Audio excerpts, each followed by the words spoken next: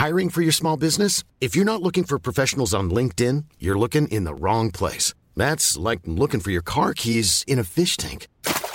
LinkedIn helps you hire professionals you can't find anywhere else, even those who aren't actively searching for a new job but might be open to the perfect role. In a given month, over 70% of LinkedIn users don't even visit other leading job sites. So start looking in the right place. With LinkedIn, you can hire professionals like a professional. Post your free job on linkedin.com/people today. When you're ready to pop the question, the last thing you want to do is second-guess the ring. At BlueNile.com, you can design a one-of-a-kind ring with the ease and convenience of shopping online. Choose your diamond and setting. When you find the one, you'll get it delivered right to your door. Go to BlueNile.com and use promo code LISTEN to get $50 off your purchase of $500 or more. That's code LISTEN at BlueNile.com for $50 off your purchase. BlueNile.com, code LISTEN. Burrow is a furniture company known for timeless design and thoughtful construction, and free shipping, and that extends to their outdoor collection. Their outdoor furniture is built to withstand the elements, featuring rust-proof stainless steel hardware, weather-ready teak, and quick-dry foam cushions. For Memorial Day, get 15% off your Burrow purchase at burrow.com/ACAST and up to 25% off outdoor. That's up to 25% off outdoor furniture at burrow.com/ACAST.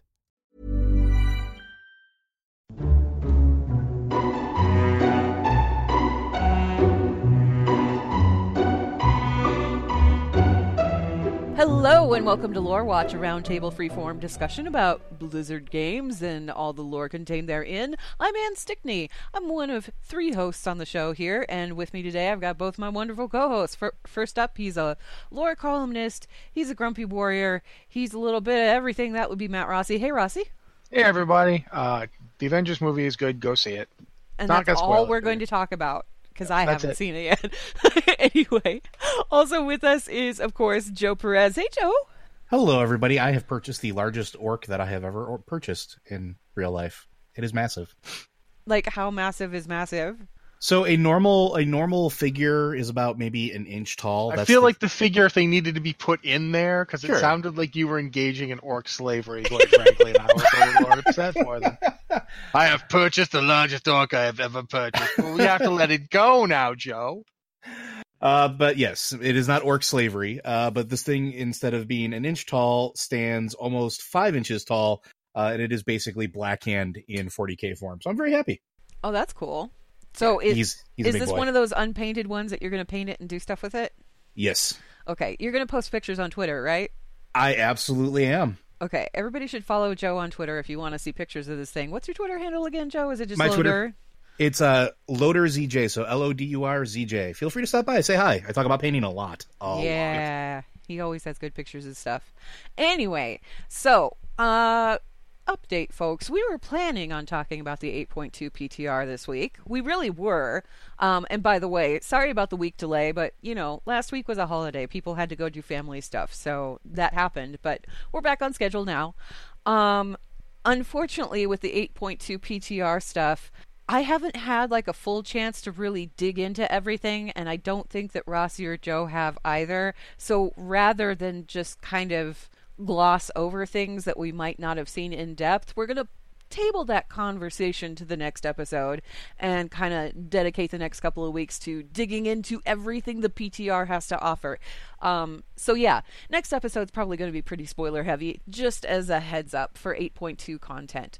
In the meantime, we do have a bunch of emails from you guys, so we're going to go ahead and answer some of those, because there's some pretty fascinating ones in there today. If you do have an email for the show, you can email podcast@blizzardwatch.com. Just be sure you put Lore Watch in the subject line so that we know that it's intended for this show. And feel free to ask about the 8.2 PTR if you want to, because, again, we will be discussing that next week. Anyway, first email here is from Makiri on Proudmoore US, and it's kind of a lengthy email, bear with me, but it says, "Greetings. In doing time walking, I had a small realization while doing the End Time dungeon. While I've long been interested in how the 4 randomized bosses seem to each have a strong part in Battle for Azeroth, it struck me how interesting it is that they are in the shrines that they are. Tyrande is in the Emerald Dragon Shrine, a logical place given her love of Ysera and Malfurion's relationship with the Dream. Jaina is in the Azure Dragon Shrine, a perfect place for a mage given the ley lines there. Well, that, and she dated Caligos. Bane is in the Obsidian Dragon Shrine, which, given that the Black Dragonflight was supposed to protect the Earth and the Tauren revere the Earth Mother, strongly also seems like a good fit. And then we come to Sylvanas, placed right there in the Red Dragon Shrine, the Shrine of the Lifebinder. Any guesses as to why Sylvanas might have opted to show up here, or for that matter, why the Red Dragon Shrine would have any interest in having her essence anywhere near it? Also, what thoughts do you have, if any, on the connections between those for randomized bosses in Endtime and their relation to the story of Battle for Azeroth? Love the show, Makiri, Proudmoore, US. That's a lot, but I'm going to say up front, though, yeah, I honestly thought this person was going to say that, and of course, Bane dated Nefarian. I would have been mad at that. After the thing about Tyrande and Malfurion's relationship, and then she's like, of course she dated Caligos. I was like, and of course Bane's love affair with Nefarian, and or Wrathion at this point, or whatever. Ooh. But yeah, I think he's a baby. The thing with the Bane thing. The reason it makes sense to me, I mean, yes, there is the Earth connection, but on top of that, when we got to Legion, all of that stuff in High Mountain revealed that the Tauren have had a relationship with the Black Dragonflight. Oh yeah, since the very beginning. Yeah. Before they went cuckoo for Cocoa Puffs, yeah. So, and there's that one remaining one that's still out there. And my God, why have they not had a Wrathion Ebonhorn meeting yet? Right, I'm waiting. Waiting. I have a few thoughts about why Sylvanas. I don't think it had anything to do with the Red Dragon Shrine wanting her there. I think the whole point was that the Dragon Shrines were all messed up.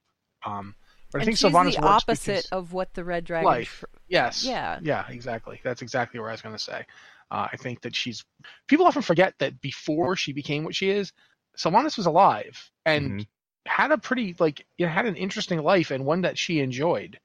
She liked being alive. She was a Ranger General. She was the more dependable of the sisters. Like when it was down to her or Ilaria, and everybody thought, including her, that Ilaria would be the one to become the Ranger General, Ilaria was like, no, I don't want it. I don't want that kind of responsibility. She's like, nah, fam, I'm going to go do my own thing. Thanks. Yeah, she's probably the better Ranger. Like, she was a better shot and a better, she was good at the job, but she didn't want to be in charge. But Sylvanas had a talent for it. Sylvanas was good at command. She was good at leading people.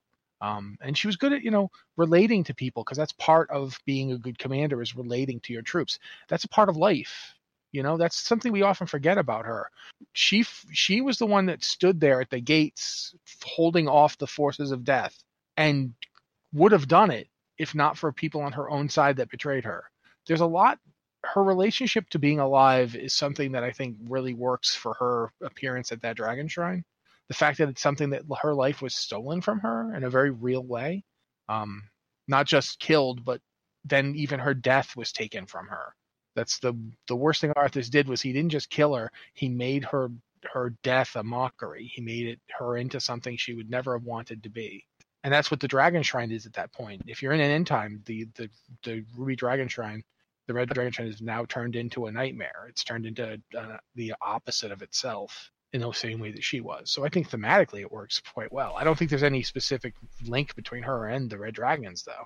There's also been a, I don't want to say an obsession, but we've had several instances or story bumps where the undead in some capacity have been drawn to the Red Dragon Shrine in some manner, right?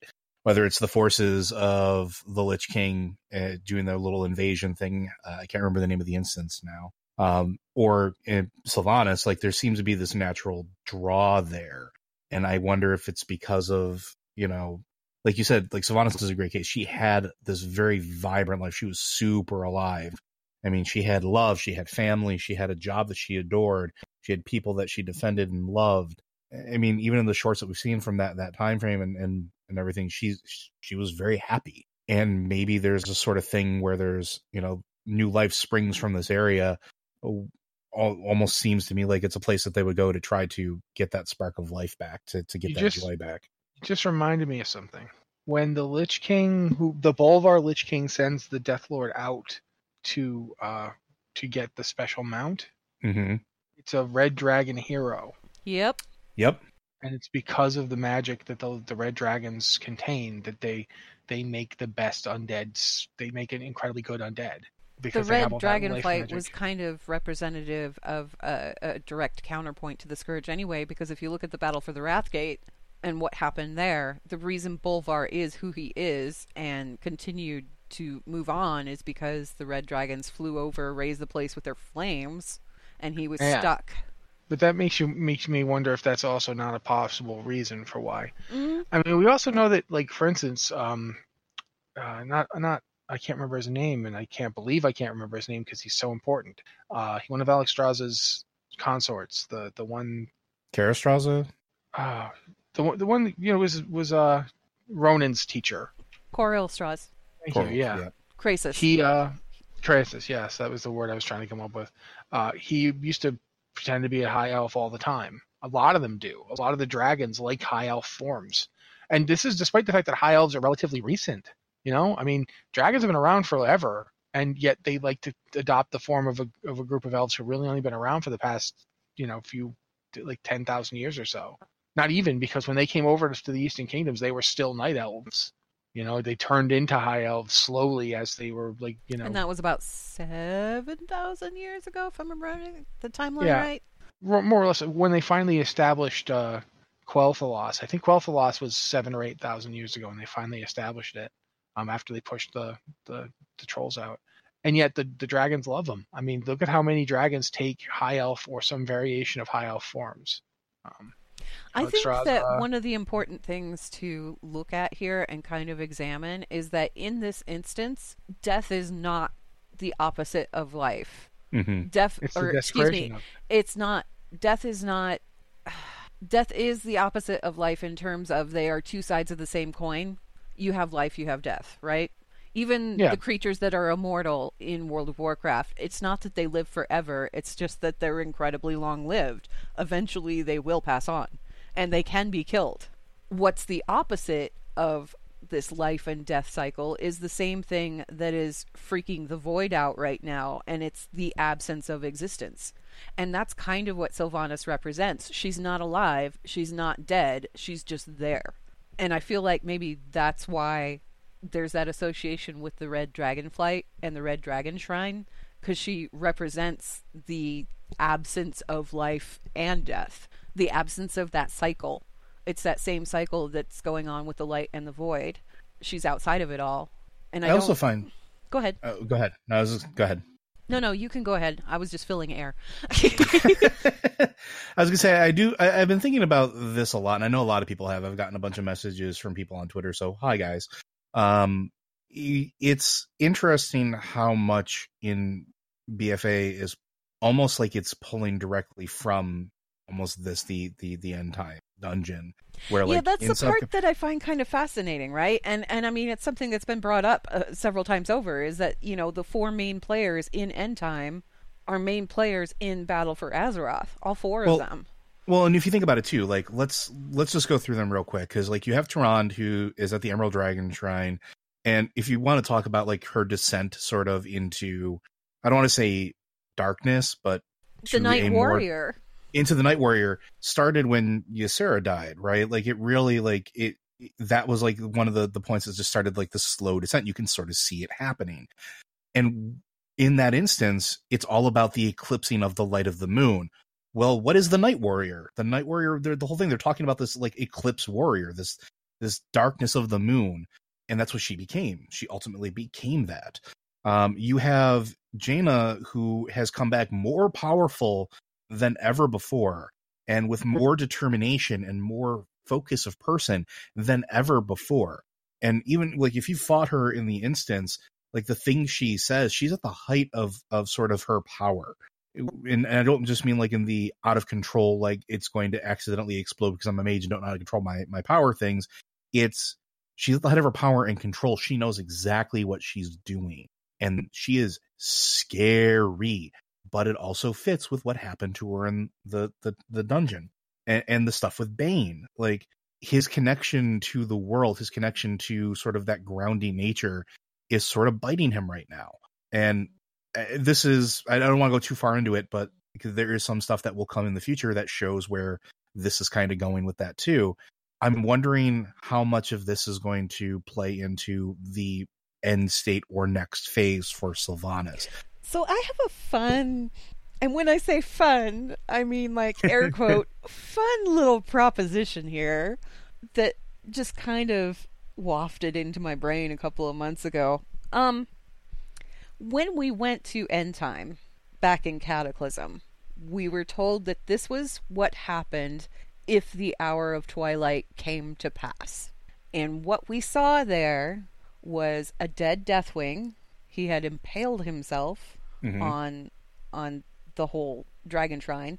Wyrmrest Temple? Yeah, Wyrmrest Temple. Yep. Anyway, and we saw these 4 representations of characters that we are very familiar with. And we went in there to prevent that from happening or whatever. We went in there.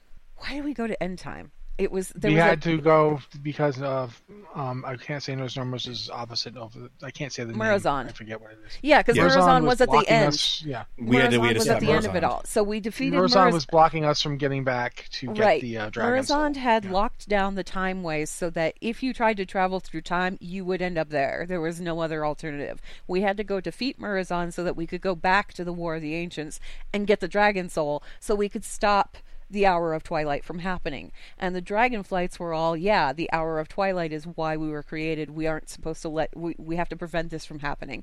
So at the end of Cataclysm, what do? We get the Dragon Soul, we defeat Deathwing, the aspects all lose their powers, hooray, the world is saved or whatever. What I'm wondering is, was End Time actually the end result of the Hour of Twilight? Or was the End Time where we're going right now? Because if you look at the parallels here, Deathwing is dead. He didn't impale himself on the Wyrmrest Temple. We killed him. Jaina is at the height of her power right now. She came to terms with everything that has happened to her, and she is in a very good place where she's, the oh my gosh, what's her title? Lord Admiral. Lord Admiral. She's Lord Admiral and of Kultiris, and exactly where she's supposed to be. She's found her place, and she's at the height of her power. If you fought her in the Battle of Dazar'alor, you know how powerful she is. And then if you go look at Bane is kind of falling at this point through his pursuit of honor. And if you look at Sylvanas is very much on a campaign to do something, and we don't quite know what it is, right? All of these things are kind of lining up, and all of these things are kind of lining up with what's going on right now. It doesn't look exactly the same as it did in End Time, but there are parallels there. So I'm wondering, was End Time the end result of the Hour of Twilight happening? And by going through and preventing the Hour of Twilight, did we prevent all of that from happening, or did we just kind of hold it off for a little bit, and this is just something that's going to happen? Actually, let me throw something at you here that you just made me think of. Yeah. What do we do at the end of End Time? We got rid of Murozond. Yeah, but no, that's less important. In fact, we made Murozond, but I'll get back to that. Yeah. We go to the War of the Ancients. Where okay. You're talking about like the different dungeons. Yeah. When I'm talking End Time, I'm talking specifically the one with Murozond. But we at the end of that dungeon, we do that entire dungeon so we can then go back. Oh yeah, we blip through to the War of the Ancients. You're right. And when we get there, we directly confront Queen Ashara, who escapes completely unscathed. Now knows that there are strange people in her, why were they there? She would now remember that this is happening. Strange people from the future. Yeah. Oh, and no. She is incredibly powerful, incredibly patient, and is now aware that there's an important moment coming that is important to a moment in the future. Oh, God. Yeah. Okay. Also, who's important in this current expansion that we're talking about? Yeah, but here's the thing, Rossi. At the end of the raid, what happens? Nozdormu's hourglass breaks, and all the sand falls out. And Alexstrasza says all of her power has been expended. What if that wasn't actually the case? And Nozdormu is still... There's a tangle here. Nosdormu says flat out, he says, oh yeah, all of the timelines have reverted back to normal now, and the Dragon Soul has gone back to its appropriate timeline. Boop, boop, boop. Like nothing ever happened. What if he's not telling the truth? My thought has always been, I remember writing this back when we were working for the other site, the last thing I wrote about time travel was about the fact that in order for any of this to have worked in the first place, that the moment we kill Murozond in front of Nosdormu is the moment Nosdormu has seen his death. Mm-hmm. Yeah. That's it. Right there in front of him. He's just saw it happen. He just watched us kill himself. And we know that he always knew, like, supposedly had seen his death, right? Yeah, but it's one thing to see it, like, through the visions of the Titans. Another thing to watch a bunch of people kill him. And from that moment, he's what's he trying to do before? It's always been Nosdormu tries to preserve the sanctity of the timeline, and the Infinite Dragonflight tries to alter it. That's always been the way it was. It was always the Infinites are showing up to try and change something, and we have to stop them and make sure the proper timeline goes. And here's the thing, the Infinites are not gone. No, but at the moment we go to end time, we're no longer acting to preserve the timeline. The moment that Nosdormu comes up with this plan, we are going back in time to change things. Mm-hmm. Because the supposed proper future is end time. We're supposed to lose.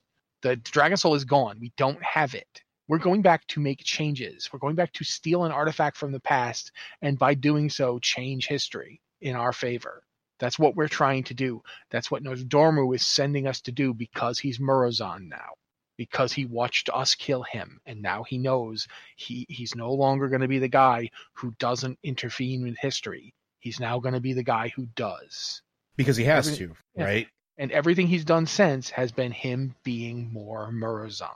I love the timeline hijinks. I But really think about do. what The that Bronze means. Dragonflight just makes my brain hurt, but in the best possible way. This is not spoilers, because I'm not going to talk about what we know, but I know this much about 8.2. Chromie is in it. Oh yeah. Well, and the thing is, I mean, I've talked about Chromie before. We had that whole Deaths of Chromie scenario thing, and we didn't really talk about, like, it never really got resolved, but there was so much stuff that was introduced in it that was really fascinating. And keep in mind, too, that the Deaths of Chromie, it involved all 4 of those dragon shrines, the same dragon shrines that were from End Time. Yeah, and what I know about what Chromie's doing in 8.2 implies that there is more going on with time. It's getting weirder and stranger, and the fact that everybody involved in this series of dungeons, if you go back to all 3 of them, if you use all 3, not just the first one or the first 2, but one of the big figure of the 3rd dungeon is Thrall. Yep. And his confrontation with a shadow of the Void Priest who's working for Deathwing. Benedictus, yeah. Yeah. That priest doesn't survive, but his servant is the old gods, and now the old gods know Thrall. Oh man. Okay. So yeah. Moral ties of the into story this, is too. there's a lot more going on in Cataclysm than we had initially anticipated. And I think part of that is too that they're just bringing in relevant stuff from Cataclysm. Whoever is pulling all of these threads together, they're very good at what they're doing. Yeah, very good. There's a lot going on that ties in thematically. That's the fact that Ashara is coming back now, and it doesn't seem at all like it's a coincidence. I feel like this is her having picked an exact moment to strike after all this time. Oh, the minute we interacted with her, we changed how that's going to turn out. And in Cataclysm, for that matter, in Cataclysm, she has a moment where she does something just to mess with Malfurion, and it's very much, Deathwing and I kind of have an understanding because we talk to the same people, sort of thing. And Deathwing's like, rampaging, and she deliberately acts in such a way, and it's in Darkshore, mind you. Remember that the time that Ashara attacked, she attacked Darkshore. Mm-hmm. Yep. And the Horde invades. What do they invade? Darkshore. Oh. You want, and there's a lot going on here that's still kind of like nebulous, but that's definitely, you see the same pattern repeating itself. It's not. This is the thing that gets me. Is people talk about like, oh, this is just something 2.0, but it's not. It's it's like musically speaking, when you hear a piece of music and then later on you're listening to like other music and then that original piece that you heard before comes back like a refrain or like a it's been theme. sampled a little. Not well. It's like I'm trying to think of the right way to talk about it. When you're watching the Star Wars movies, like especially like the new ones, there's a theme, and then the theme kind of repeats. You hear a little motif. Yeah. Elite motif. Thank you. Yeah, that's very much what we're seeing with a lot of this stuff right now. The old gods. If you think of this whole thing as been orchestrated by the old gods or an old god in particular, they've had an awful long time to see what makes us crazy little bags of meat tick. And that's the whole reason they turned half of the Titan creations into crazy little bags of meat, because they know how to work with crazy little bags of meat. They know how to drive us. They know how to like poke at us and make us go crazy with possibilities. And that's the Curse of the Flesh is interesting in that that's what it is. It's taking your one truth that you are this rock thing that will never change, and it's turning you can change into all sorts of different things. You can be all these different things. There's no true thing for you anymore because you have 1,000 possible truths. That's the Curse of Flesh in a nutshell. Turning you into something mutable. Yeah, and by doing that, it gives you abilities that the Titans are completely unprepared for. Like when Algalon says, "Is it your imperfection that allows this?" Yeah, and it is, technically speaking. And there's that whole element. Like there's the fact that it's Sylvanas at the Ruby Dragon Shrine in End Time. The fact that Sylvanas is now obviously in a place where she has effectively become anti-life, and in the Kirbian sense, she is opposed to free will. She's opposed to any will but her own, and it's like she's going to impose her view of what this thing is, because she doesn't. It's like you said. What did you say? She's not alive and she's not dead. She's outside the cycle. Stasis. Yeah. Yeah. She just exists outside the cycle. There's that. I don't know. Like it's almost overprotective in a weird sort of way. It's very weird for Sylvanas in her way is extremely attached to the Forsaken.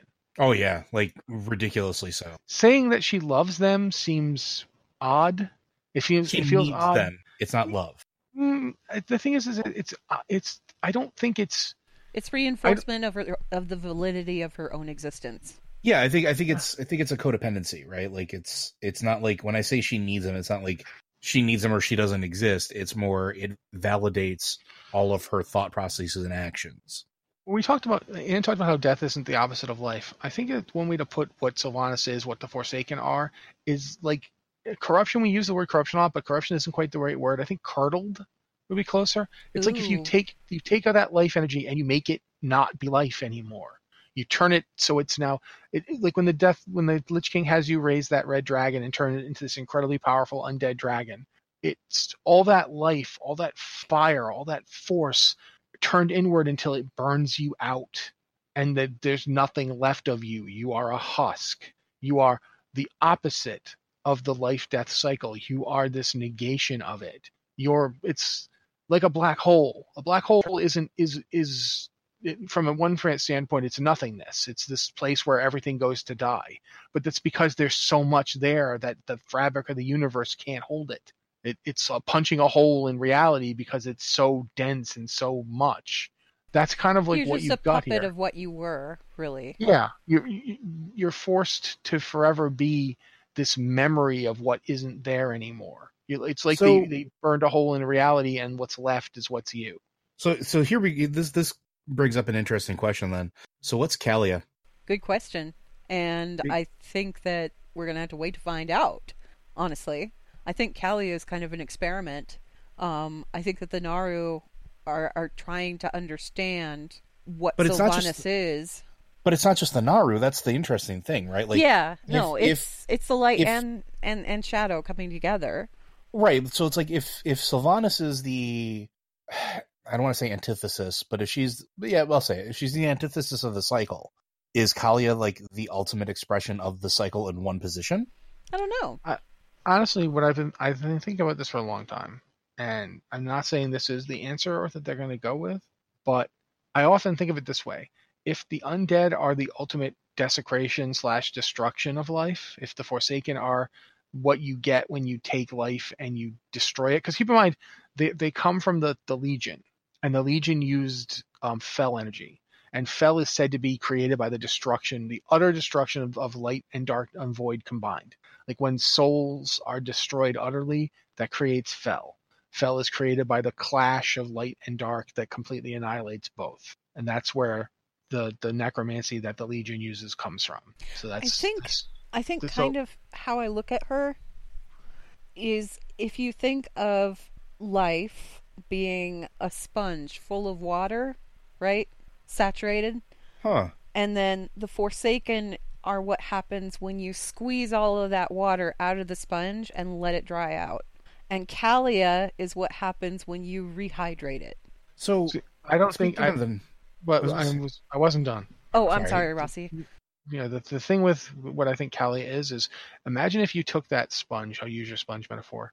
Imagine if you took that sponge and you don't have any water, but you do have something else.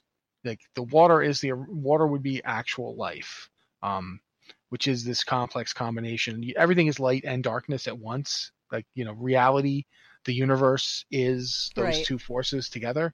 But what if you don't have those to use? You can't have them both. What do? Like, can you fill a sponge with simulated water? Maybe that's what they were trying to do. Because they use Anduin and bloody heck, the original Archbishop who died. Foul, yeah. They use Anduin and Foul. Foul is undead, and they use that as a template. They use the fact that he's undead as part of it, but then they use Anduin's connection to the light.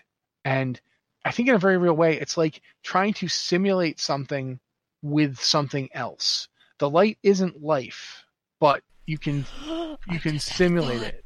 Okay, go. She's the human form of Wrathion. What did we do with Wrathion?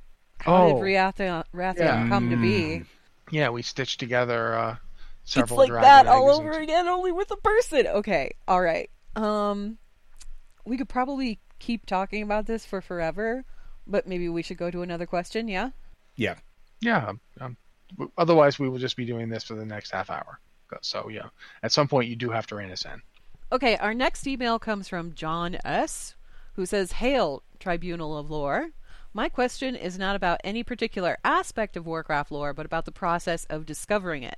With Overwatch, I know and accept that the vast majority of the lore will come from sources outside the game itself, but with World of Warcraft, I feel like the balance is shifted toward the game being the prime source of world lore. Still, I struggle to find and appreciate the storylines that you've discussed when I play through the game. When you're sitting down to do a lore-focused playthrough of a zone, dungeon, raid, or what have you, do you approach it differently than when you're leveling or with a group? Love the show. Best regards, John S." That's actually a good question. So, Joe, go ahead. So I don't know. I don't think I'm weird in this regard, but when it comes to looking for a story-focused playthrough, I tend to be very methodical, is I guess the best word for it. I take my time, and I don't leave a zone. I don't go through unless I am absolutely certain that there is nothing else to do in that zone. And I actually, and this is probably where I am a little bit weird, I have a little notebook next to my desk. And when I'm playing through quests that I think have significance or have something that I want to follow up on, or I think there are threads later, I make a note of the quest name and what I think is happening and sort of like what zone I found it in and roughly where it's at. So I kind of like almost like a little adventurer's journal for myself in real life. So then I can pick those pieces back up. And if I see something else that sort of links to it later, or I think is linking to it later, I can then go underneath that and chart it out and sort of like make this little like almost like a thought flow chart. If you've ever seen like when you brainstorm on a whiteboard, it's kind of what my notebook looks like. And that's when I'm looking at something specifically for story purposes, that's how I go through it. And then I can go back, and if I need to pull on a little bit of further threads, I can then start looking those individual quests up outside of the game if I need to, see other branches or anything else, and then do more research through books or any of the short stories or anything else that might tangentially relate to that. So that's how I go through. Rossi, what about you? One of the things I've noticed from years of doing this and from like talking to other people is how often people are surprised that the stuff that they did had a story to it. Like The one that always comes to mind is there's that whole bit in Stranar and the area around it in Ashenvale, where you're trying to cure a satyr because he's repented from having joined the Legion and he wants your help. Yeah.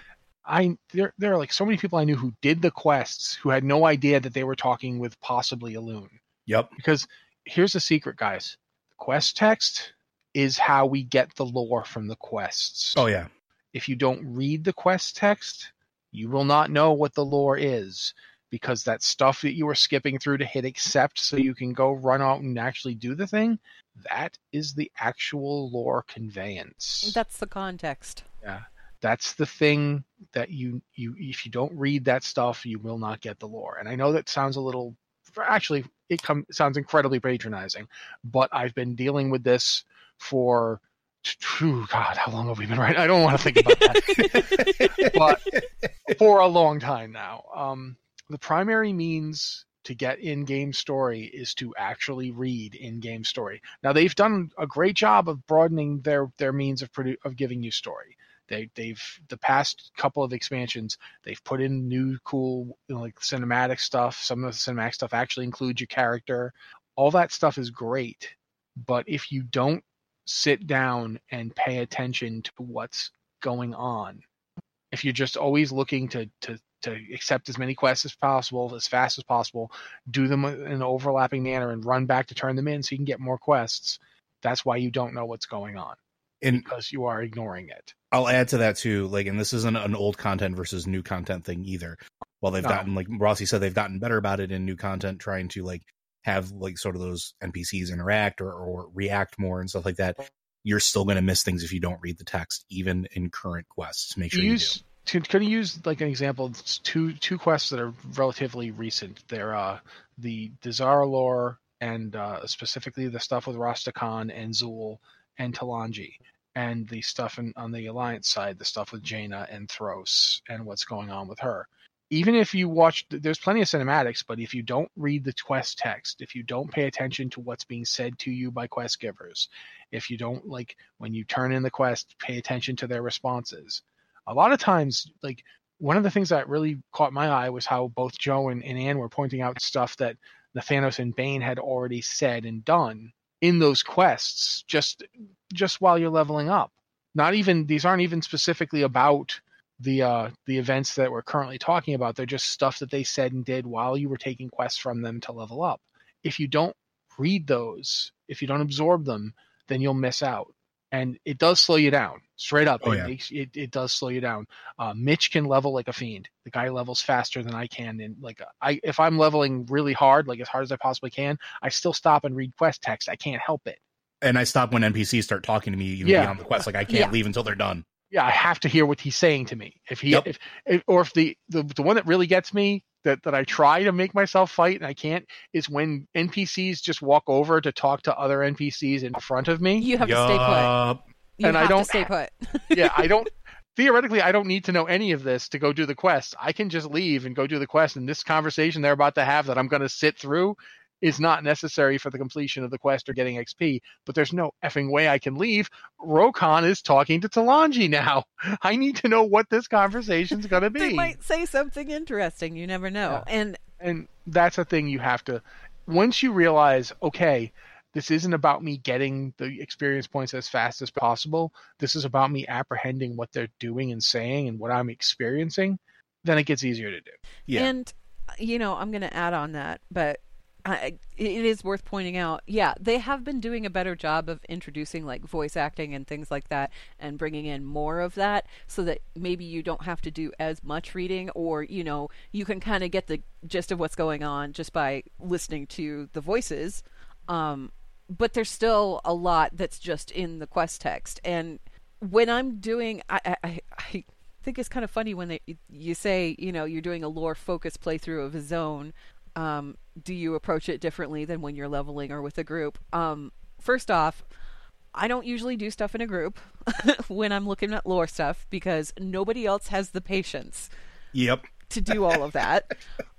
Secondly, I don't do a lore focused playthrough of a zone. That's what I do when I level. And I know for a while there, when there was an achievement for getting like the first whatever level, whatever class you were on a server, when I did those, typically speaking, I'd ignore the quests. But it didn't really matter because I'd gone through this on beta and paid attention to all the lore stuff.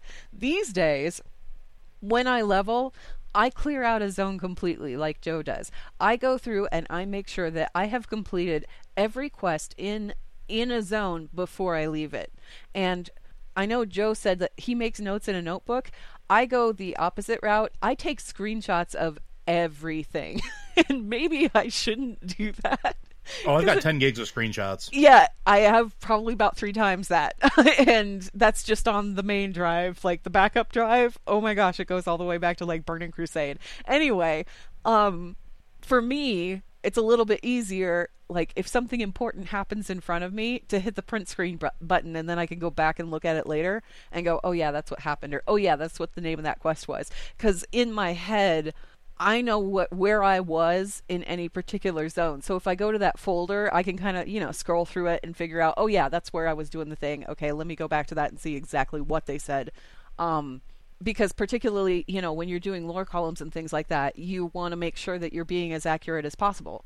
And the best way to be as accurate as possible is to go back and actually look at the quest text, and see what people are saying.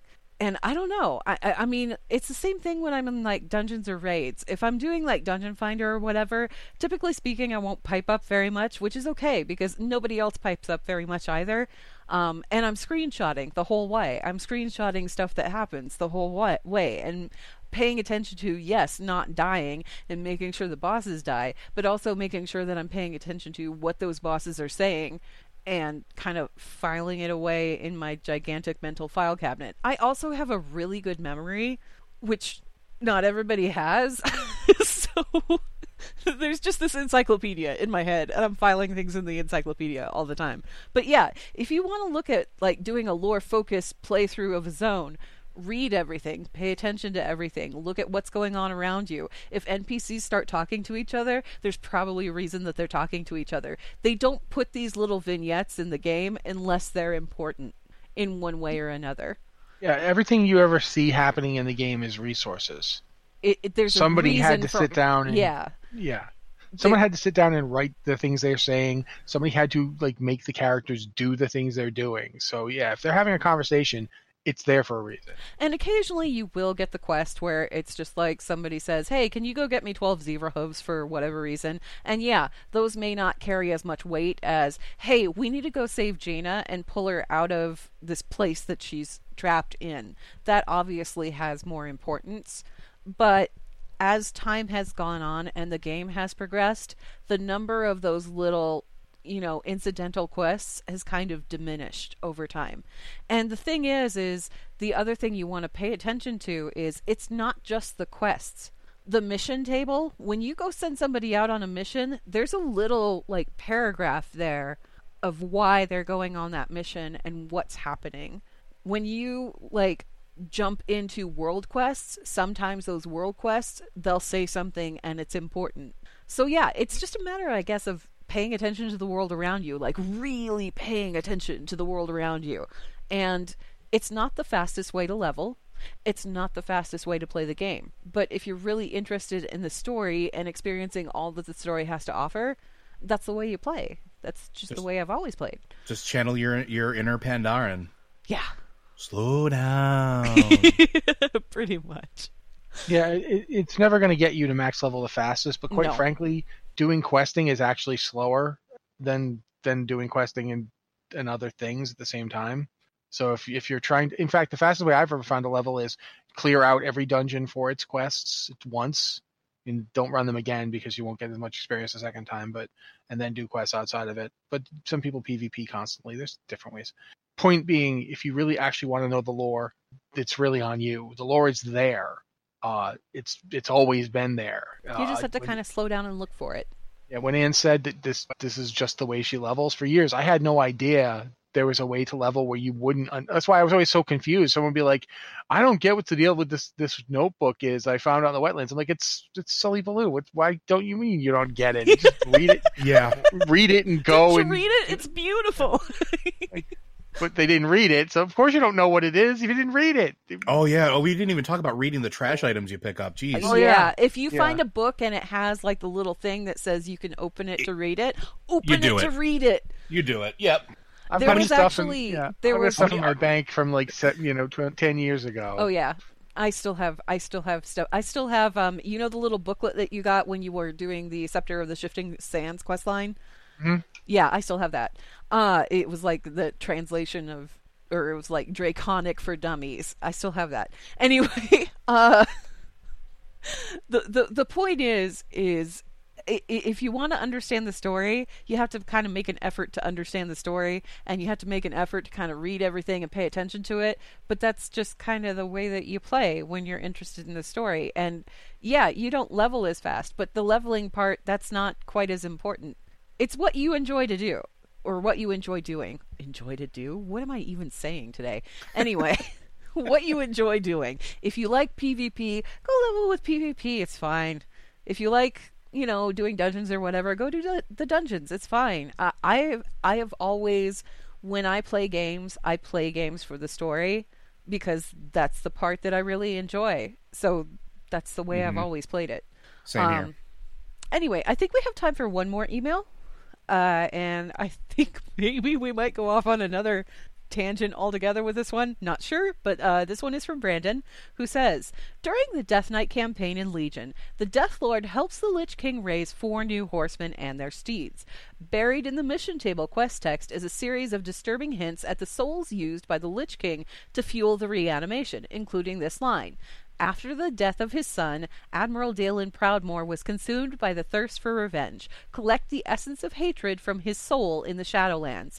I've been focused on the corruption of the Horde through Vol'jin, but what if Jaina was also driven to find the ghost ship by the spirit of her father at the command of a darker power?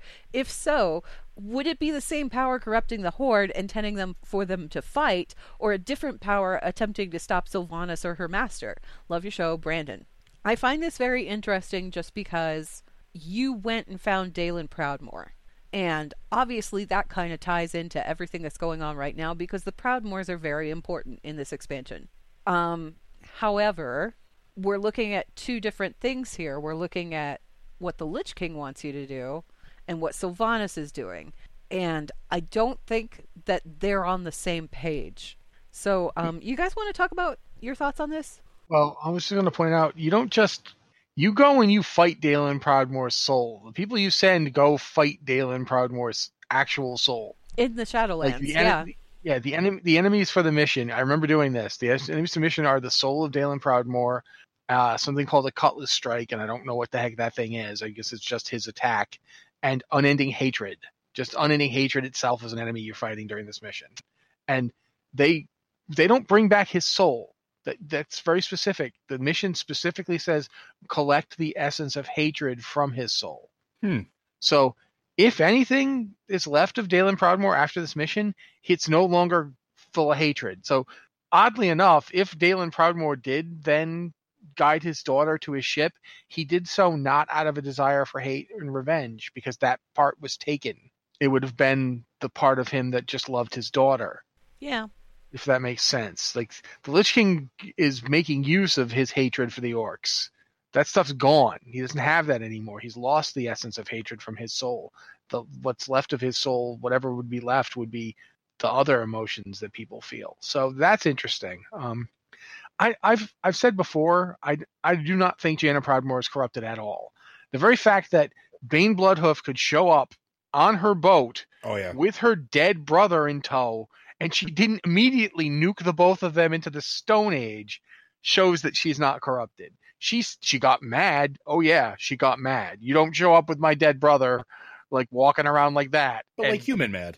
She got way more, like, her eyes start glowing and she's doing the voice. When she starts doing the voice and it's like an actual winter wind whips up, she's really, really angry. But she didn't kill both of them. She didn't even attack restraint. them. Yeah. So I don't think she's corrupted. I think if anything, the woman has like absolute iron control of herself. But do I think if anything, the Proudmoore ghost, if it was her father's ghost, it would have been one who was finally relieved of his hate. And it's weird. Think about this. Bolvar is the one who gave you this mission. Yeah. Bolvar knew Dalen Proudmoore personally. In life. And Dalen Proudmoore personally took in Bolvar's daughter and was raising her as a foundling. Like she was a ward. And Dalen went out of his way to choose who to put Talia with. One of his most trusted people. And so when Bolvar sends you to get the essence of hatred, he doesn't have you bring him the soul of Dalen Proudmoore. He doesn't raise Dalen Proudmoore, who would have been an incredible Death Knight. Oh, yeah. I mean, this is a guy who was mad. And think about, he raised Thoros Trollbane. Mm-hmm. He doesn't raise Dalen Proudmoore. He lets Dalen Proudmoore rest. If anything, he makes his rest easier because he pulls out that hate that was driving him his whole life. What if releasing him from his hatred is an act of kindness to release his soul? Like one of the themes that we see a lot is that, you can have this hatred, but the hatred's like a prison, right? Like it keeps you trapped in a course of action, or it keeps you trapped in a place. It isolates you from your friends. It isolates you from your loved ones. It causes you to make really poor decisions and do really bad things. What if this was his way of accomplishing two goals, but one of them was releasing his friend's soul from whatever prison it had trapped itself in? Because we've seen that too in the past too, where souls are trapped to a place because they're too stubborn to die, too stubborn to move on, but they're trapped by like their unresolved whatever, and it's usually hatred or anger. Yeah, he was kind of bound by hatred. But the thing is like, if you go watch that Warbringers again, and I highly recommend you do because it was like the best one. That's super good. Come on. But if you watch Proudmoore, or what remains of Proudmoore, what you see there isn't an entity that's full of hatred. You don't see an entity that's thirsting for vengeance. You see an entity, if anything, that is ushering his daughter along her path. And when she says at the end of that thing, "Father, I'm listening," he looks up. And yeah, that may be a horrific skeletal face or whatever, but that's a horrific skeletal face that says, "Thank you," and then fades away. And it's this beautiful moment. It really is. And I don't think that there was any hatred sitting in that at all. It's actually interesting to think about just when you just met what you just said. What it makes me think of is, in a way, he's trying to give her what he didn't get. Yeah. Mm-hmm. And the whole bit in Thros is her finally realizing. We've talked a lot about stasis today. We talked about it with Sylvanas. In a weird way, hatred does that. The cycle of hatred has always been a part of Warcraft. Jaina has been sitting in stasis for a couple of expansions now because she just hasn't been able to move on. They haven't been able to move on. They haven't been able to let go because that hatred drives through you like a spike and it fixes you in place. And you can't stop thinking about it. You can't stop. That wasn't fair what they did. I have to make it right. And that's a big part of the whole hatred, is that hatred of unfairness, that this isn't right, it isn't fair, I can't, what you have to keep in mind too is that the Dalen that we saw in Thros, and the Dalen that we saw when Jaina was sailing to Kul Tiras for the first time in however long, that was Jaina's nightmare vision of Dalen. That wasn't like Dalen's soul or anything just kicking around. No, it was just an image of him. But it was how she perceived him. Even then, like the part we see when she's on her way to Kul Tiras, there's some, like, the good stuff is still there too. The fact that he did love her, he was a loving father for most of his, like, their life together. That's there too. But I think it's interesting to like juxtapose that Jaina having finally let go of it versus Sylvanas, who can't. Yeah. And it flares out. Like, you see Sylvanas in her Warbringer short when bloody heck, I can't remember Erica Lynn. I can't remember the name of her character. I just fought her the other day. Summervale, not Summervale, is it? Is it Summer Moon? Summer Moon. Okay, thank you. Yes. When she says to Sylvanas, I pity you, and Sylvanas, you can see it like just. She doesn't say "I pity you." She says "I grieve for you." Yeah, I grieve for you. And there's that that part where she's like, you can't kill hope, and she's like, can't I? Because she lost hope. So there's that real interesting juxtaposition between the two characters where one of them is forever fixated in that point, the point of her death, the point where she lost everything, and the one who finally managed to let go. She let go of Theramore. When Bane says something about Theramore, she's like, Theramore is gone. Let's not waste time talking about Theramore. Why are we here? What did you want? And I think the reason that the Jaina thing was like a beautiful dovetail in my mind is, like I said, in that moment where she said, I'm listening now, and he looks up and he kind of fades away. That was Dalen forgiving her for what she had done, but she still had to forgive herself. And at the end of that whole journey, she finally does. And it's this really beautiful piece of storytelling. Like, I couldn't have asked for anything more for Jaina. Really, they did a phenomenal job with that questline, from Warbringers all the way through. But yeah, the thing is like, when we go back to what Brandon's talking about here, I don't think that the Lich King is working with whatever is also driving Sylvanas, and they do not get along. There's like a point in the Vol'jin questline where you go to talk to the Lich King. And he is not on board with Sylvanas and that's not Arthas talking. That's Bolvar and the Lich King talking there. She represents something that even the Lich King doesn't like, which is kind of horrifying to think about, honestly. A little bit. Well, plus, I mean, Vol'jin himself is being touched by something that the Lich King is straight up not down with. Yeah. They won't even let Talanji in the room. Like, they're straight up, You can't come in. No. You know, you work for Bwonsamdi now. You will not be entering this room. So there's stuff going on here. It's beyond Bwonsamdi, but the things that Bwonsamdi is like working with or for are the Lich King is inimical to. The idea, and none of them wanted Sylvanas in charge. No. Like whoever told him to make it be Sylvanas, we don't know who that person is. But yet, Yet. It's coming. Eventually. We'll find out. And I don't think we're going to like the answer. But I'm really excited to find out. Anyway, we should probably wrap up the show here, though. So, again, if you guys have a question for the podcast, you can send that to podcast@blizzardwatch.com. Make sure you put Lore Watch in the subject line so that we know that it's for this show. 8.2 PTR questions are totally up for grabs. We will be talking about that next time around.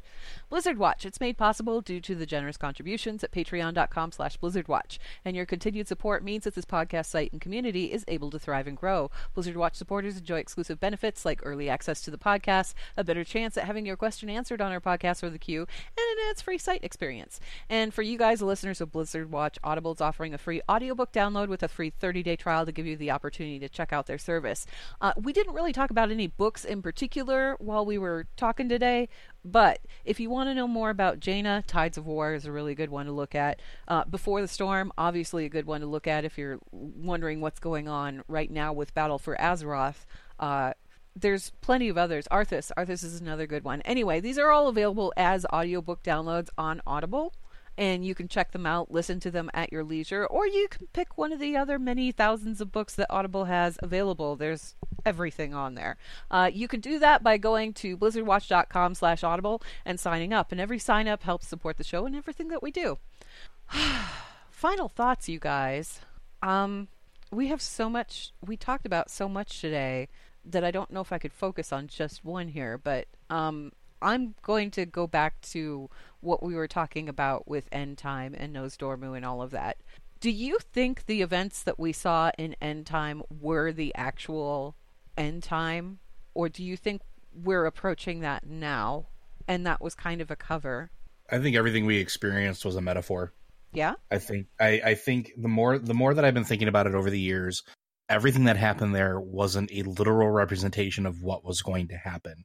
They were almost like over dramatizations of what was going to happen.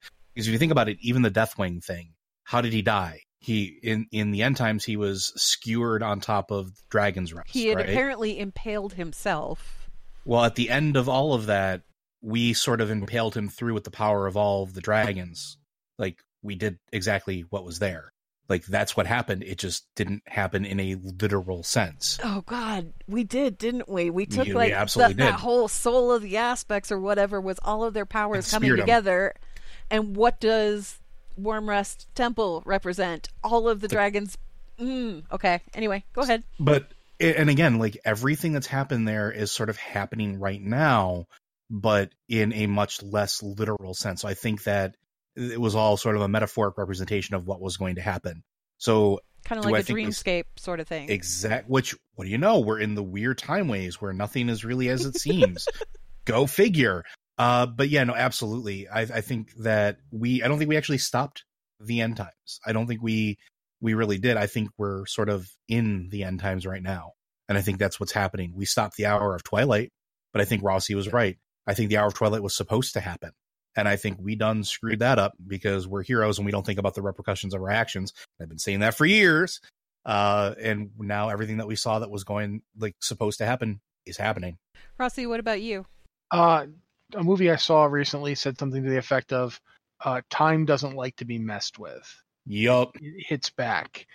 We pushed time in a direction we wanted it to go. Time doesn't like to be pushed.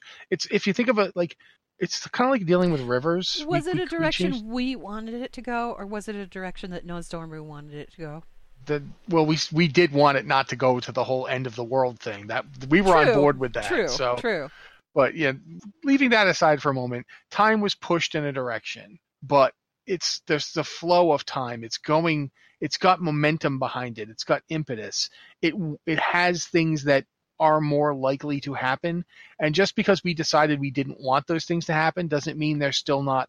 Everything that did happen was a result of certain circumstances that didn't just stop existing because we pushed really hard. You can only change the flow so much. Water always goes for the path of least resistance. Time is always going to want to go in certain directions. And it wants to go. We're seeing, like, I want to say echoes, but echoes isn't the right word. We're seeing the things that wanted to happen still trying to happen is the way I would put it. You throw a really big rock in the water, you can make a diversion, the water will go around the rock, but the water's still going around the rock and then going back together on the other side of the rock. You'd have to really dam it up. Even if you dam up a river, you create a giant lake, but then the water spills through on the other side and still creates the river. So I think that's what we're looking at. We're looking at the case where, yes, we prevented things from happening a very specific way, but they're still trying to happen. And if anything, we spent an awful lot of time and used up the Aspect's powers to do it. And now what's happening to them? They're dying out one by one. We're down, like, how many are we down now? Malagos is gone. Ysera is gone. Obviously, Deathwing is gone. Deathwing's gone. Not that he was ever doing a great job, but Alexstrasza is removed, possibly of her own volition right now. And the thing is that there's no such thing as an Aspect anymore. Like, they exist, they're big, powerful dragons, but they don't have that might that they once had. Their role isn't clear anymore. Ain't what it used to be. And so, in a real way, all we did was sacrifice one of our greatest tools and not get much out of it. And I feel like it's worth pointing out, just as a last and final note, that for people who were wondering, was Cataclysm did we really do anything in Cataclysm or anything like that, or does Cataclysm even relate to anything that's going on today? It very much does, and it goes all the way back to, I think it was BlizzCon. I don't remember if it was the announcement for BlizzCon or if it was, like, after the release of Cataclysm, but Chris Metzen said that the creature responsible for Deathwing was N'Zoth. Mm-hmm. And then we didn't deal with him in Cataclysm. We never did. He was just like this thing. I don't think he was ever, I think it was referenced by name like maybe once. Yeah, I think it was the lore panel at a BlizzCon when he mentioned it, because I think I was sitting in the audience and I remember like guffawing at him like, oh geez, here we go. Yep. Yeah. And we didn't hear about him and didn't hear about him and didn't hear about him, and he's coming back to bite us now. So this is all, if you want to know how long Blizzard takes when they're planning things, this was all kind of in the works way back then. So keep that in mind. Anyway, on that delightful note, thank you, Joe, and thank you, Matt, for coming to chat again today. And thank you guys for listening. We will see you again in 2 weeks.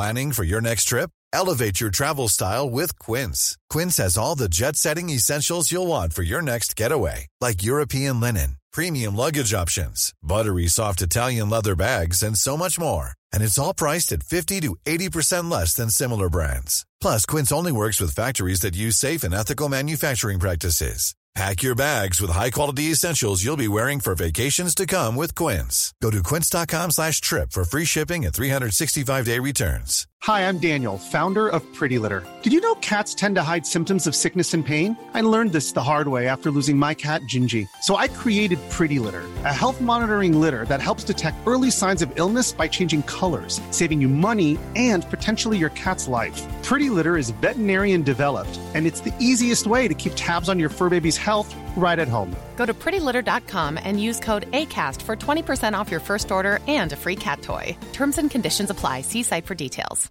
Hi, I'm Daniel, founder of Pretty Litter. Cats and cat owners deserve better than any old-fashioned litter. That's why I teamed up with scientists and veterinarians to create Pretty Litter. Its innovative crystal formula has superior odor control and weighs up to 80% less than clay litter. Pretty Litter even monitors health by changing colors to help detect early signs of potential illness. It's the world's smartest kitty litter. Go to prettylitter.com and use code ACAST for 20% off your first order and a free cat toy. Terms and conditions apply. See site for details.